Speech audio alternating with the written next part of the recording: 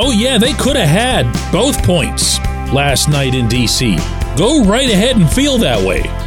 If Gino doesn't shoot wide on that last shootout attempt, if Casey DeSmith can even come close to stopping Evgeny Kuznetsov or Nicholas Backstrom in a shootout, any number of things involving the main guys through regulation and overtime. But here I go again. That isn't the issue. The main guys aren't the issue. Good morning to you. Good Friday morning. I'm Dan Kovacevic of DK Pittsburgh Sports.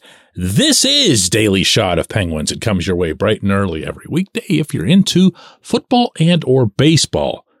Not coincidentally, I also offer daily shots of Steelers and Pirates that I hope you'll check out. Capitals 3, Penguins 2 via shootout. And not the most downbeat loss they've had, partly because Brian Rust was able to tie it in the third period after the Capitals had taken a 2-1 lead on a long-range wrister from Marcus Johansson that was deflating. And they made a game of it, and they competed, and they skated in circles around Darcy Kemper, and you constantly felt like it was right there to be had. Then they have the big PK in OT when Gino was sent to the box for what looked like a phantom trip on TJ Oshie, who's not above diving. And then you get into the shootout, and the first guy is Oshie, and Oshie's literally the greatest shootout guy ever. Take that from someone who was in the press box in Russia, covering him in Sochi when he went down the ice 100 times and kept scoring against the Russians with Vladimir Putin watching from another box. And DeSmith stopped him, and you're thinking, yeah, man, yeah, here it comes. This is going to be good. So when these games occur, there's a natural tendency to just look at the very end. Well, if only this thing hadn't happened at the very end. No. The Penguins, for the most part, particularly their top 6 forwards, particularly their top defensemen, and even, I should add, for the most part, their backup goaltender, got the job done. They played well. Didn't score as much as they wanted to, but played well, competed. I'm going to hit pause right here because I know if you're a regular listener, you know where I'm about to go, and you're thinking to yourself, no way is he going to rip into the third and fourth lines again. Not when Danton Heinen scored another goal, his second in as many games. Yes, actually, I am. Because that, it's always nice to get from your bottom 6, but what matters way more is that your bottom 6 gets done the gritty stuff that needs to get done, that they wear down the opponent, that they sustain the forecheck, that they do more than their fair share to ensure that you don't give up, wait, let me check, 43 shots between regulation and OT. 43 shots. And that's to say nothing of one of the more embarrassing power play goals against they've given up all winter. I like Ryan Poehling. Nice player, nice guy. Had a good talk with him just a couple of days ago. Poehling was instructed to go onto the rink with a singular purpose anytime the Caps would go on the power play, and that was to be the guy who ate the puck if it made its way over to number 8 in the you-know-which circle for you-know-which purpose. He was supposed to be, that was it. I have been privy to the information that is relayed in these specific penalty killing sessions beforehand. And the only thing that gets discussed as it relates to one player who's picked on your PK is you are just to lie down and eat vulcanized rubber tonight. Sorry, you drew the short straw. And I'm here to tell you that in the event that Zach Aston Reese was still on this roster, or Brandon Tanev was still on this roster, or any number of other former bottom six guys, recently employed bottom six guys, were still on this roster, they would have done it.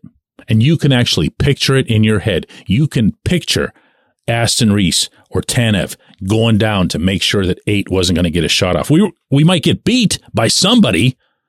It could be, who did Paling leave him for? For Connor Sherry in front of the net. No. Okay, Sherry will always have a little special place in everybody's heart around here, but no. You stay with 8. You force the other 4 Capitals on the ice to beat you. And the reason that play didn't happen, well, first, here's Paling's explanation to our Taylor Haas last night in Washington. Ovechkin's goal, just what happened. It seems like you just split second. Yeah, no, exactly. Yeah. I didn't do my job, and when you give a guy that much time and space, he ends up making you pay for it. So, yeah, it's a tough one, and you just got to learn from that and move on. So, yeah, that's just what I did.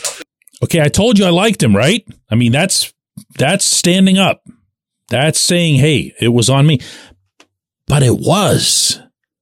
And if you were to get to know these guys and converse with them on a daily basis the way I do, and you got that sense from them that, we're on the third line and we're on the fourth line, but we're all kind of expected to do the same thing. No, that's how stuff like this happens. This team lacks grit to such a dramatic extent on the third and fourth lines that it's just blowing my mind that it isn't the front and center subject as it relates to this team. I don't remember, not for a long time, the third and fourth lines being this, I was about to use a really lousy word, ineffective. There, how's that? Without getting into anyone's manliness, okay? Ineffective. They don't do anything. They don't achieve anything. And yes, that includes when Heinen will pop a couple of goals or someone else will pop a goal here or there. I don't care. Do the rest of the stuff right.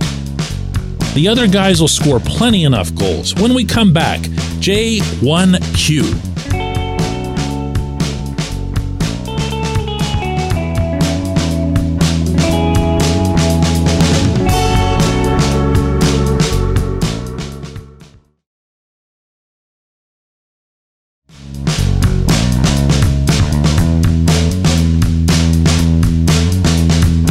Today's J1Q comes from Jay, who says, this is such a joke for a game to come down to Kuznetsov moving at a snail's pace, creeping in past the blue line in over 10 seconds, just deking around. It's all legal, but it's all so stupid to watch, isn't it?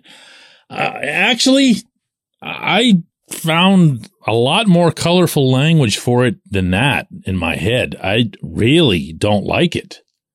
To me, it's not anything remotely resembling hockey. And while I understand and to an extent appreciate why the shootout's in place, you can't have extended overtimes. There's already 82 games in the season.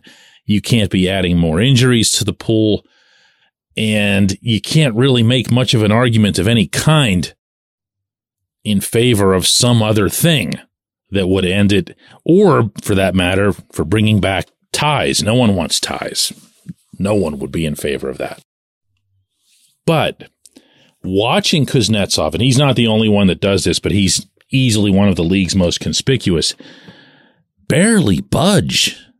The only thing in the rule book, for anybody who doesn't know, is that the shooter, is required to continue at all times a forward motion.